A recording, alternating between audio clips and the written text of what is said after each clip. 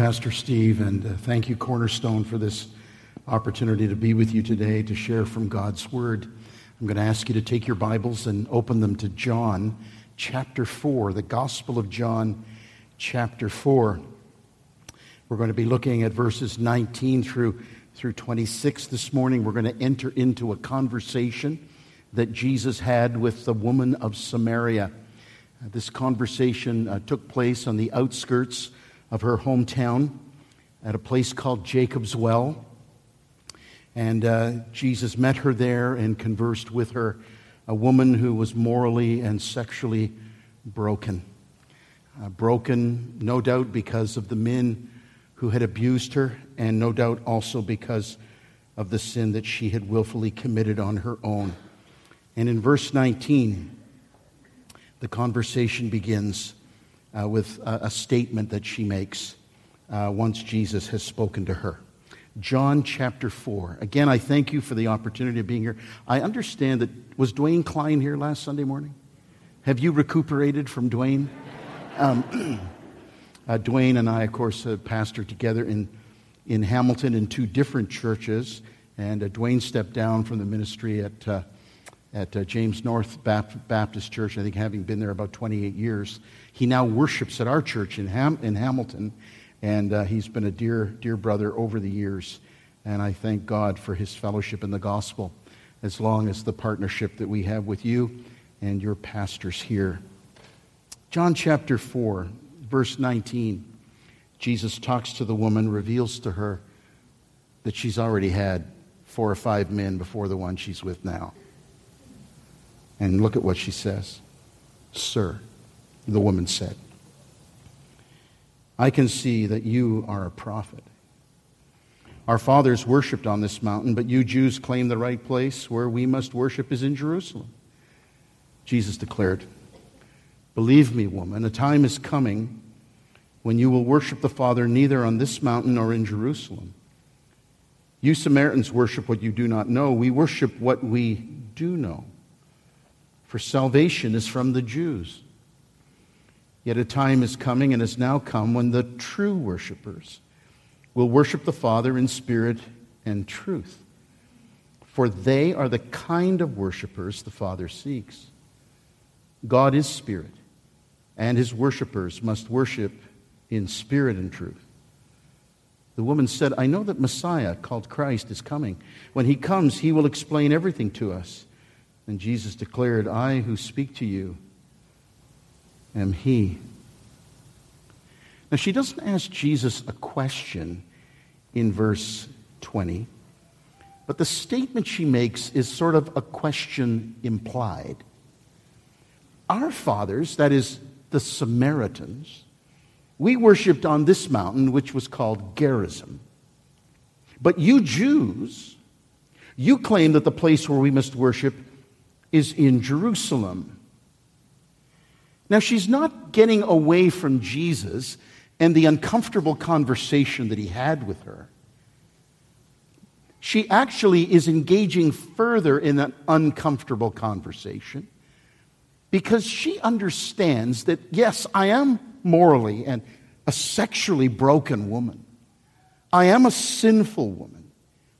She understands that in order for this issue to be dealt with in her life, there has to be some kind of connection with God.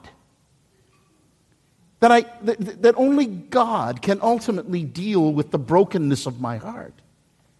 And so she wants to know, what is the right place of worship? Her concern is the where of worship. But Jesus doesn't go there. Jesus focuses instead on the who of worship, the Father, that God is spirit, and more importantly, on the how of worship, that worship must be done in spirit and in truth.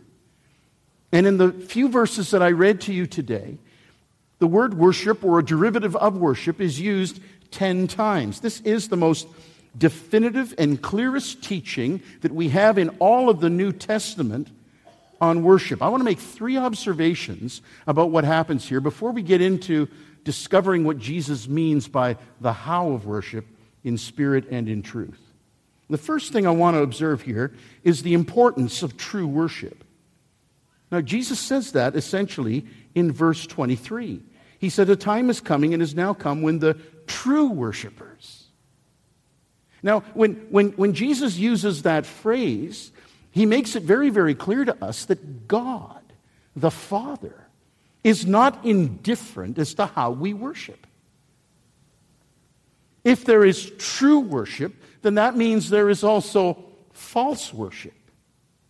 If there is true worship, that means some worship is good and other worship is bad. Some worship is acceptable to God and other worship is not acceptable to Him. And the Bible sort of begins with this very theme, because after Adam and Eve fall into sin, we read of the next generation, Cain and Abel, their two sons, and Cain and Abel come before God to worship God, but Abel's worship is not accepted. Did I say Abel? I meant Cain. Cain's worship is not accepted, but Abel's is. And so we see right in the beginning in Genesis that the first division of the human race is not along the lines of race or ethnicity. The first division is worship. That humanity is divided by who worships the one true and living God in an acceptable way, and people who worship, but not in an acceptable way. This whole idea of true worship is one of the themes that comes out as we read the Gospels through. Jesus, in conversation with the Jews in Mark chapter 7, and frustrated as he was with how they responded to him and did not want to accept him, he said he quoted from Isaiah and said, "These people honor me with their lips. Their hearts are far from me. Their worship is in vain." And so it's very, very important that we understand what true worship really is. The importance of true worship. Secondly, the second observation I would make is that true worship is actually the result of the coming of the Lord Jesus. And he says that in verse 21 and verse 23. "Believe me, woman, the time is coming when you will worship the Father." Verse 23, "Yet a time is coming and has now come," which reminds us of that wonderful verse in Galatians where God says, "In the fullness of time," when the time had fully come, God sent forth His Son at the right time. A time is coming and has now come. True worship is the result of Christ coming into the world. That true worship happens because Christ has come into the world. That we can now worship in spirit and in truth because Christ has come into the world. The death and the resurrection of Jesus are therefore a turning point in the history of worship. It's a watershed moment. It's through the death of Christ that our hearts are changed, and that produces true worship. Observation number 3. True worship is the fruit of God's grace, because verse 24 says, "They are the kinds of worshipers the Father seeks." Isn't that an incredible truth? You know, when we talk about worship, we talk often about ourselves seeking God. But it's really God who seeks us. In His grace, He seeks us out. And isn't the Samaritan woman actually an example of this fact? That the Father is seeking through His Son Jesus the worship of this woman. Now, there are two components then to worship, to true worship. And Jesus mentions them 2 times in verses 23 and 24. Worship in spirit and in truth. So let's talk first of all about what it means to worship in spirit. How to worship in spirit. I think the context here helps us. When the question was implied in verse 20, "You Jews worship in Jerusalem, we worship here on this mountain," she's implying which is the right place. And then in verse 22, Jesus says, "You Samaritans, you worship what you don't know." Ignorant worship. We Jews, we worship what we know. Our worship is filled with truth. Now, in that contrast between the two, we get an understanding of what it means to worship both in spirit and in truth. Now, why was there this division between the Samaritans and the Jews? Well, it went back 700 years before Christ came. 700 years before Christ was when the nation of Israel divided into two. And so you had the northern nation, which retained the name Israel, and the southern nation, which took the name Judah. And this was a tragic time in the history of God's people. Two separate nations divided. Around that time, the Assyrians came in and invaded the northern nation. And when they did, they took away the people of Israel into captivity. Now, not all of them were taken away. Most of the poor remained behind, but the people of elite and financial status were taken away.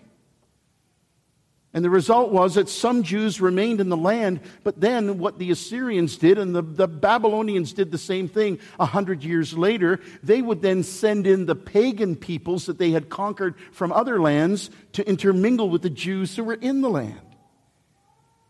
And the result was that over time, the Jews intermarried with these pagan people. And so the Samaritans were despised by the Jewish people. If you go back to the first part of chapter 4, it tells us in verse 6, that the Jews had no dealings with the Samaritans. They did not want to associate with them at all, because what happened through intermarriage was that over time, the pure and the true religion of the Jews became a hybrid religion. That the pagans added their customs and their rituals to Jewish worship. And so it was a syncretistic way of worshiping God. It was a hybrid religion. They had their own priesthood. They had and offered sacrifices just the way the Jews did. They followed, as it were, what the Old Testament law told them to do. But they only had the first 5 books of the Bible.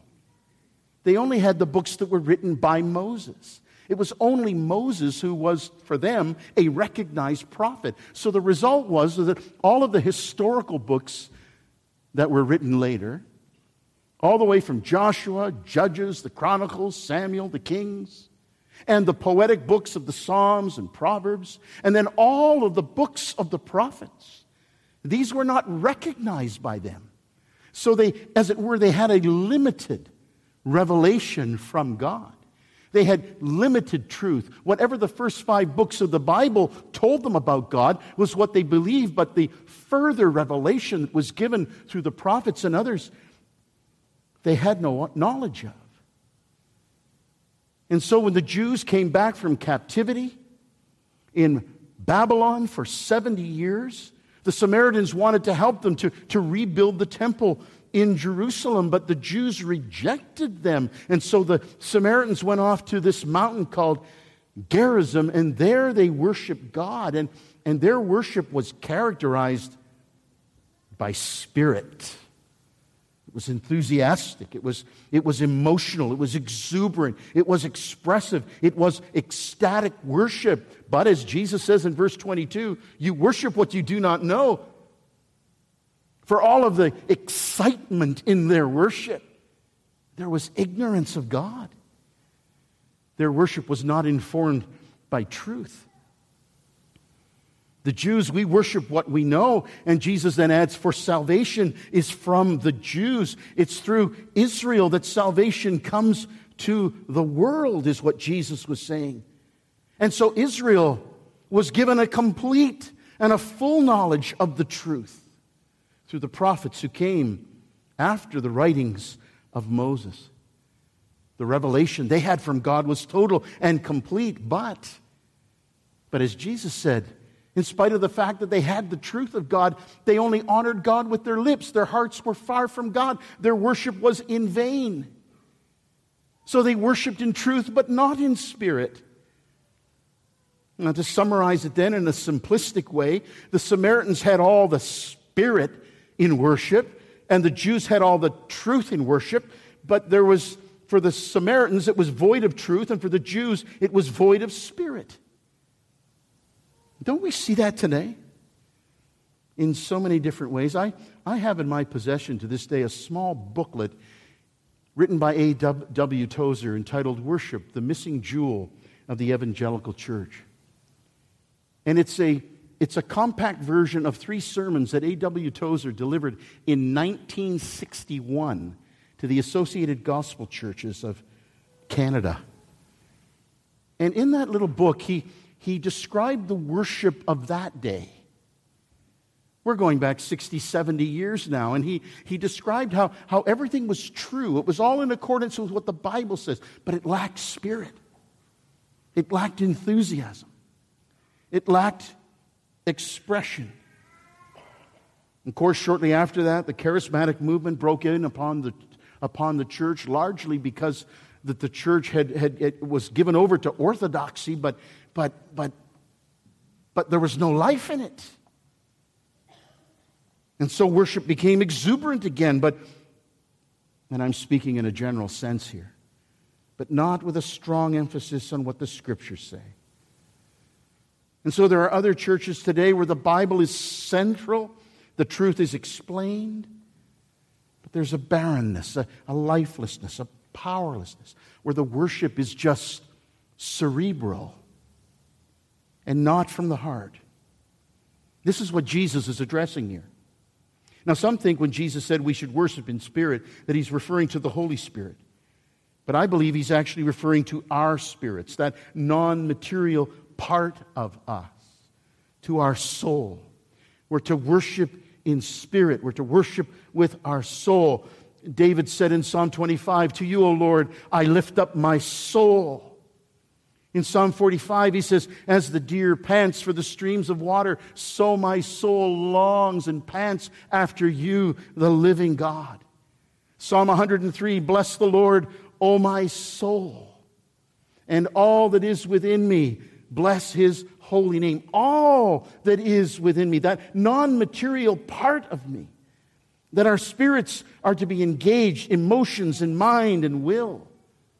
Let me ask you today, as you have worshiped God today, has your soul been involved? Or are you just going through the motions? So how then do we worship in spirit? Well, in order to worship in spirit, we have to first of all, we must be spiritually alive. Interestingly, in the chapter before chapter 4, John chapter 3, Jesus has another different conversation, not with a sexually broken woman, but with a righteously moral religious man. And both of them are sinners and in need. She was a law-breaking sinner. He was a law-keeping sinner, but still separated from God. And Jesus said to the religious man that you must be born again, that you must be born of the Spirit. And he connected the Spirit of God to our spirit when he said that the Spirit, the Holy Spirit, gives birth to spirit. Gives birth to spirit. In other words, the Holy Spirit is the one who quickens our dead spirit. Our soul, which is dead in trespasses and sins, it's the Holy Spirit who gives life to our dead spirit. And that's what enables us to become true worshipers of the living God, when we're born of the Spirit, made alive by the Spirit. And that's exactly what Jesus was talking to the woman about when he said, "Can I have some water that you're drawing from the well?" And she said, "Sure." And Jesus said, "The water that I give you is different than this water. The water that I give you is living water, and it will well up to eternal life." And later in John 7, Jesus said that he who believes in him, out of his or her innermost being will flow rivers of living water. And he was speaking about the Holy Spirit. Do you have trouble worshiping God? When you come here on a Sunday morning, when you attempt to worship, do you find all kinds of hindrances in your way? Do you find that even within yourself, you're unable to really worship and to do what you see the others around you doing? It would be an important question to ask yourself. Am I really truly born of the Holy Spirit? We must be spiritually alive. We must also be spiritually assisted. Jesus said in John chapter 15 that without him we can do nothing. The psalmist Asaph writes in Psalm 80, "Revive us, O Lord, and then we will call on your name." We need to be spiritually assisted to call on God's name, to worship Him. You remember that passage in Romans 8 where Paul is talking about prayer, and he says that sometimes we can't even find the words to express ourselves in prayer. But the Holy Spirit, He intercedes for us. He comes alongside us, as it were, and He enables us to express ourselves to God in words which cannot be uttered. In Philippians 3, Paul says that you and I, if we're true believers, we are the circumcision, the true circumcision, and we worship God by the Spirit of God. There's an enabling, an assistance that comes from the Holy Spirit. And we need the Holy Spirit to prompt us and to motivate us and to move our hearts in worship. We must seek His enabling. Personally, we must do this. I appreciated so much this morning that at one point, just before worship started, there was a moment of silence where each of us could pray. Personally, we want our hearts to be gripped by our conscious dependence upon the Lord, even to worship Him. And in prayer to express, as it were, the discipline of seeking His help. And corporately, we need to do this also. I've been to places where prayer is such a priority in the church. You enter the place and immediately the whole building is electrified by the presence and the power of the glory of God. Are you doing this when you gather to worship? Asking God the Spirit for the assistance that you need to glorify the Lord. And the third thing that we must have to worship in spirit is we must be spiritually active. And what do I mean by that? You remember in Philippians 2, the Apostle Paul says that you and I are to work out our own salvation. Now, salvation is given to us by God in grace. But we're to work it out. In other words, there is a sense in which we cooperate with God so that the salvation He gave to us by grace, we doing nothing to earn it or to deserve it, but working with God the Spirit, we're working it out so that we will become more and more like the Lord Jesus Christ, which is, of course, ultimately the goal of Him saving us. And then he says, it is God who works in you. So I'm to work this out, but it is God who works in me. One preacher of the past said the divine energy of the Spirit and the human activity of the saint are concurrent realities. And so you and I are to come before God in worship with a conscious dependence upon the Holy Spirit as we cry out to our Father to enable us. But do we just then sit back and wait for something mystical or spiritual to happen to us?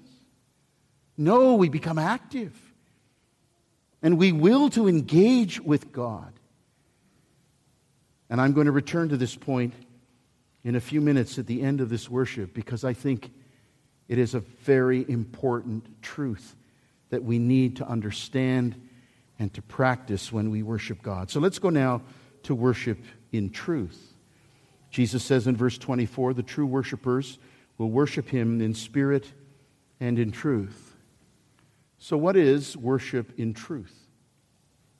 Well, there are many who look at this passage and believe that Jesus is speaking of the fact that when we come to worship God, we need to come in truth, in that we come sincerely before God. We don't come as hypocrites before Him. And there is truth in that. When we come to the Lord, we should come sincerely before the Lord. Psalm 145 says, the Lord is near all who call on Him in truth. In other words, who call on Him with sincerity of heart. David said in Psalm 24, who shall ascend into the hill of the Lord? Only the one who has clean hands, who has a pure heart. One of the more modern hymns that has been written by Matt Redman goes like this: I will offer up my life in spirit and truth, pouring out the oil of love as my worship to you. In surrender I must give my every part. Lord, receive the sacrifice of a broken heart. Now the lyrics to the song are actually good. And it's a singable song, and I'm sure you have sung it here before. But when Redmond writes this first line, I will offer up my life in spirit and in truth, it's clear from what he's writing in the rest of the lyric that he's understanding in spirit and in truth to be sincerely. And he misses what Jesus is saying here. The context is the Samaritans don't worship what they don't know. The Jews worship what they know. In other words, the Jews have truth. The Jews have the revelation of God in its entirety. They have the totality of what God has said about himself in the Old Testament writings. And that's how John uses the word truth throughout his gospel. In John 17, Jesus prays, Father, sanctify them. My children, sanctify them by the truth. Your word is truth. And when Jesus referred to himself in John 14, he said, I am the way, the truth, and the life. So when we worship in spirit, that is that subjective part of us, that inward part of us. But Jesus binds the inward part of our worship by an objective factor of the external framework of truth about God. So that true worship involves a heartfelt response to God's truth. God's truth. To God revealed in the written Word of God and in the incarnate Word of God, Jesus Christ. We are to be guided by the written Word of God and guided by the incarnate Word of God, the Lord Jesus Christ. Let me take just a moment to talk then about being guided in our worship by the written Word of God. What I mean by that is what I've already alluded to. We are to worship God within the totality of what God has revealed about himself in Scripture. The importance of the written Word of God. See, our minds are to be active then, thinking about God. Our minds are to be surveying the truth that we know about God as revealed in Scripture to us. The character of God, the greatness of God. In order to make sure that our worship is accurate. So, for example, if you have a concept of God in your mind, and your concept of God is that God is like pure law, God is pure justice, like God is pure holiness, and that's the only truth you have about God in your mind, then you will never be able to worship God acceptably. You'll never be able to really, truly offer true worship. Because your view of God is lopsided. Your worship will be tainted because of your view of God. Not that your view of God is wrong, but you only have half the truth. Conversely, if in your mind God is just all love and God is just kind and God is tender, but there's no law or holiness or justice in God, then your worship will be tainted in a way in which God, you will worship God, can I be frank, flippantly. That he will just be like your buddy, someone to whom you are not accountable. Someone to whom you do not have to answer. There will be no reverence in your worship if God is purely love and kind and tender. And to be really frank, you will never come to God through Jesus Christ, who redeems us from our sin and sets us free from condemnation. If we reject or neglect or pervert certain truths of God, then our worship will not be true. It will not be acceptable to God. If the God you worship is not a God who has manifested himself in three persons, the Father, the Son, and the Holy Spirit, then that is not true worship. If your worship of Jesus is one of, well, yeah, Jesus is God, but he's a created God. He's not God from all eternity past. There was a moment in time when the Father created Jesus. If that's your view of Jesus, then your worship will not be true. If your view of the Father is that, God's just the Father of everyone, but He is not uniquely the Father of our Lord Jesus Christ, then our worship is not acceptable to Him. It's not true. Or if you add to worship something the Bible does not warrant or command, then that will not be acceptable worship. In the Ten Commandments we read, "You shall have no other gods before me. And you shall not make for yourself an image of anything in heaven or on earth or under the earth." You shouldn't make it, you shouldn't serve it, you shouldn't bow down to it, you shouldn't worship it. Pastor Steve mentioned that Andrea and I were missionaries overseas. And we have seen this.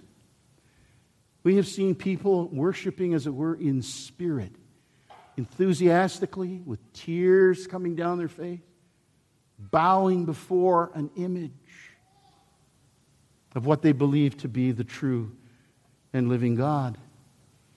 It is not true worship. And that is why the Bible is so important to our worship. You see, worship is not just an emotional exercise that we use with God words that induce certain feelings in our heart. No, worship is a response to God that is built on the truth of what God has revealed about Himself in Scripture to us. And this is the reason why Bible reading and Bible preaching is indispensable to true worship, because it is the Bible that helps us to focus our minds on the character of God. And it is preaching that opens up our minds to facets of the glory of God. And it contributes to the flow of our worship, a flow of worship from our hearts. I love what the late Dr. John Stott said, my favorite author.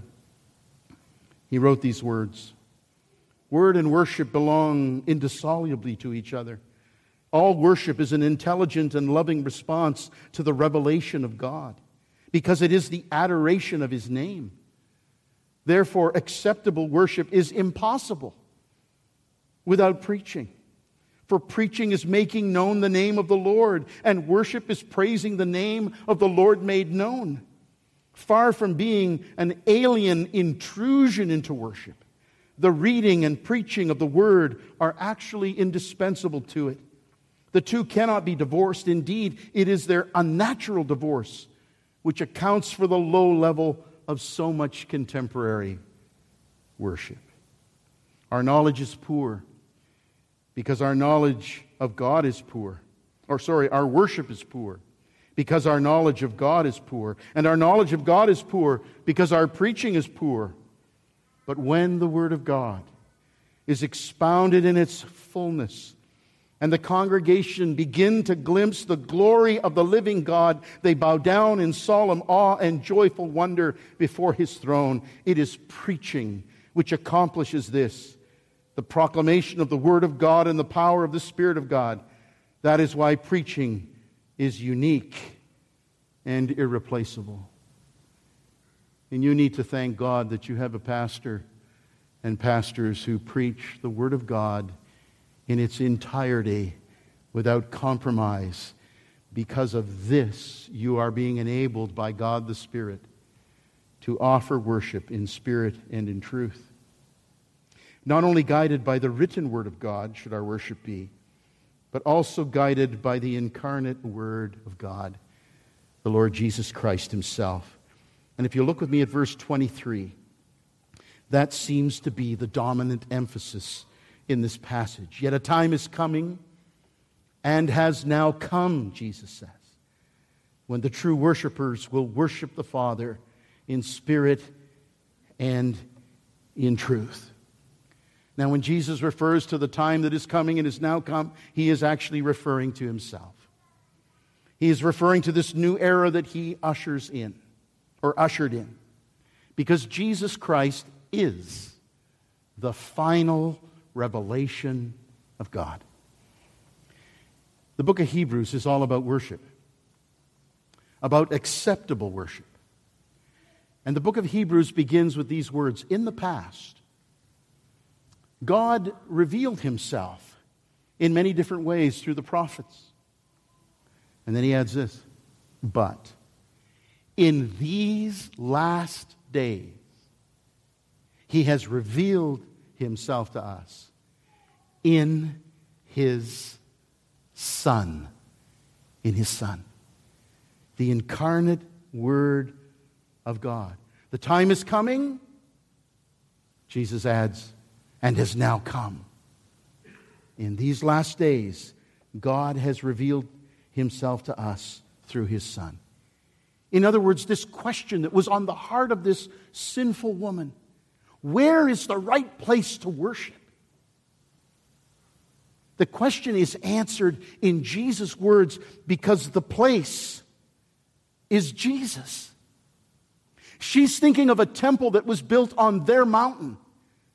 And Jesus is thinking of a temple in Jerusalem. And this is what they're speaking about. But Jesus directs her now to understand that the place isn't Gerizim. The place isn't Jerusalem. The place isn't a temple here or a temple there.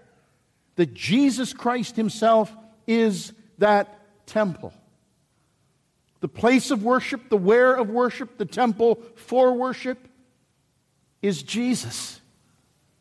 Remember in John 2, Jesus said to the Jews, if you, this temple, they were looking at the temple, and Jesus said, if you destroy this temple, I will raise it up in 3 days. And he was speaking about the temple of his body. He is the new temple. He is the new meeting place. On one occasion, Matthew tells us that Jesus was conversing with the Jews about different things, and they were challenging him about the Sabbath day and about his disciples breaking the law. And Jesus referred to them the story where David with his band of men went into the temple, and they took from the bread that was in the temple that was reserved only for the priests, and they ate from it. And Jesus was using that as a justification for what they were doing. And Jesus added these words: something greater than the temple is here. Something greater than the temple is here. He was referring to himself, that Jesus takes the place of the temple. And brothers and sisters in Christ, as you read the book of Hebrews through, it's about the temple, the tabernacle. It's about the priesthood. It's about the sacrifices of blood. And the writer to the Hebrews goes out of his way to tell us that all of those sacrifices of the past that occurred in the tabernacle, that occurred in the temple, were nothing more than types and copies and shadows of the true realities, of the true worship and the substantial worship of a true temple and a true priesthood and a true sacrifice. And that sacrifice was Jesus Christ. And the key new truth is that worship happens now through Jesus, because he has poured out his blood for the forgiveness of sins. He has given his life to redeem sinners. He has opened a way for you and I as sinners to be reconciled to God. He is the temple where we can gather and be reconciled to God. He is the temple where which we can be reconciled, and the Father can find us as he seeks us out. And the Samaritan woman was a picture of this. For the Father was seeking this woman through Jesus. Worship in truth is worship through Jesus, and it is worship of Jesus. Now I want to go to two final things that I'd like to say to you today. You can call them takeaway points or applications. I'd like to now draw all of what I've given you in teaching this morning into something now that I hope will be applicable to all of us today. First of all, I want to talk about bringing spirit and truth together. We are to worship in spirit and in truth. In other words, we need to bring our experience of worship into conformity with what is true about God, and to let our spirits be authentically awakened and moved by that truth. I talked to you earlier in this message about being spiritually alive, spiritually assisted, and spiritually active.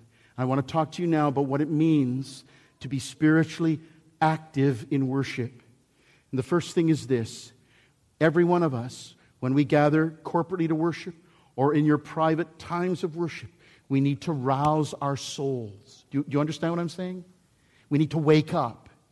We need, as it were, to give ourselves a slap in the face in terms of what it means to worship God. We need to rouse our souls.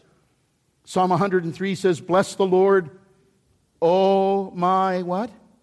"Soul." Now, what is David doing when he says this? We sang it today, "Bless the Lord, O my soul." What are we actually doing when we say, "Bless the Lord, O my soul"? We're talking to ourselves. David was talking to himself. David recognized a sluggishness in his heart. David recognized how slow his heart was. David recognized how sinful he was. He recognized how difficult it is for us in our flesh, in our sin nature, to engage with God. In Psalm 42, he says, "Why are you downcast, O my soul?" We need to talk to ourselves. "Why are you disturbed within me?" David is rousing himself. He's saying this it shouldn't be like this, but it is, and so I have to wake up, as it were. And he says, "Put your hope in God, for I will yet praise Him." We need to wake up. It is, so to speak, we need a trip to Tim's for a cup of coffee. Spiritual coffee, as it were. In Psalm 57, David says, "Awake, my soul." And I don't know about you, but there are times where I really don't feel like it. I don't feel like reading my Bible. I don't feel like praying. I don't feel like worshiping God. Sometimes I'd rather just stay home and watch online. But even when David didn't feel like it, he aroused his soul. You remember when his son died? What did David do when his son died? What do so many do when tragedy comes upon us? We go away from the house of God. We move away from worship. God, as it were, becomes our enemy at that point in time. But what did David do? We read in 2 Samuel 12 that he went immediately into the temple. First of all, he bathed himself, he washed himself. And then he went into the temple and he worshiped God in his grief. We need to rouse our souls. Secondly, the reason why we need to rouse our souls is because we need to repent of a divided heart. Isn't this our greatest burden? That our flesh rebels against the living God. In Psalm 86, David said, "Teach me your way, O Lord, and I will walk in your truth. Give me an undivided heart," he said, "that I may fear your name." We don't want to dishonor God with half-hearted worship. And so again, David gives us the example in Psalm 139 when he says, "Search me, O God, and know my heart, and see if there's any offensive way in me." And then Psalm 108, he was able to say, "My heart is steadfast, O God. I will sing and make music with all my soul." We need to rouse our souls. We need to repent of our divided hearts. And the third thing is that we need to focus our thoughts on truths about the triune God. And this is where the discipline of our minds comes into play. This is where we must be spiritually active. We must contemplate the Lord Himself, His person. Great is the Lord. His works. Forget not all His benefits, David said. He forgives your sins. He heals your diseases. He redeems your life from the pit. He crowns me with love and compassion. This means we have to deliberately turn our minds from the distractions of the world, and we have to focus on the majesty and the glory and the power, the grace and the mercy and the faithfulness of God. We have to make a choice to contemplate the character of God, and even before worship, sometimes to push aside the clutter of conversation with friends, that we might prepare our hearts. And if we find we're unable to do that on a Sunday morning, then surely Saturday night would be a time where this would happen before we meet to worship God with His people. And when we sing then, to focus our truth, to give our minds to singing. You know, you sang today, and I wrote this down as you were singing. You sang today, and when you sang one song which I think captures this truth, and I'll mention a couple of others. I stand amazed in the presence of Jesus the Nazarene. And what's the next line? And wonder. What's that? That's the mind engaged. I stand amazed in the presence of Jesus the Nazarene, and I wonder how He could love me, a sinner, condemned, unclean. That's the mind engaging with the truth that God in Christ loves us in spite of our sin. And when I think that God, His Son not sparing, sent Him to die, I scarce can take it in that on the cross, my burden gladly bearing, He bled and died to take away my sin. Then sings my soul, my Savior God, to Thee. How great Thou art! How great Thou art! When I survey, there's the mind. When I survey the wondrous cross on which the Prince of Glory died, my richest gain I count but loss, and pour contempt on all my pride. Do you know what happens when you rouse your soul? Do you know what happens when you repent of a divided heart? Do you know what happens when you focus your thoughts on the living God? You will find eventually your spirit is going to catch up with your voice. For when you begin to sing these things and say these things, when I think that God is Son not sparing, when your mind is engaged, then the soul catches up with your voice. And as we focus on the character of God, the greatness of God, the gospel of Jesus Christ, our souls rise up in worship. This is how we bring spirit and truth together in worship. And finally, we need to become true worshipers of the living God. The Samaritan woman, as I've already said, is an example of this. A broken human being.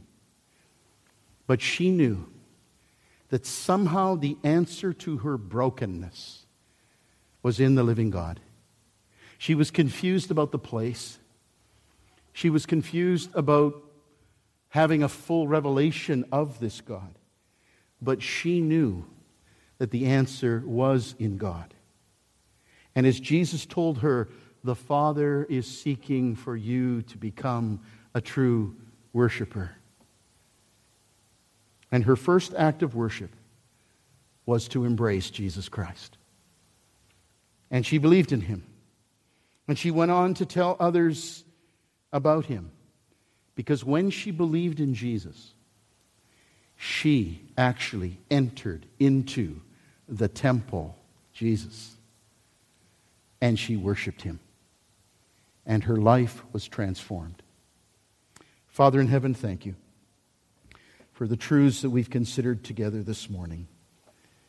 I pray that all of us will be able to practice the application of this message, to rouse our souls, to repent of our divided hearts, and to focus our thoughts on the living God, so that our spirits will be fully engaged in responding to Your truth in true worship.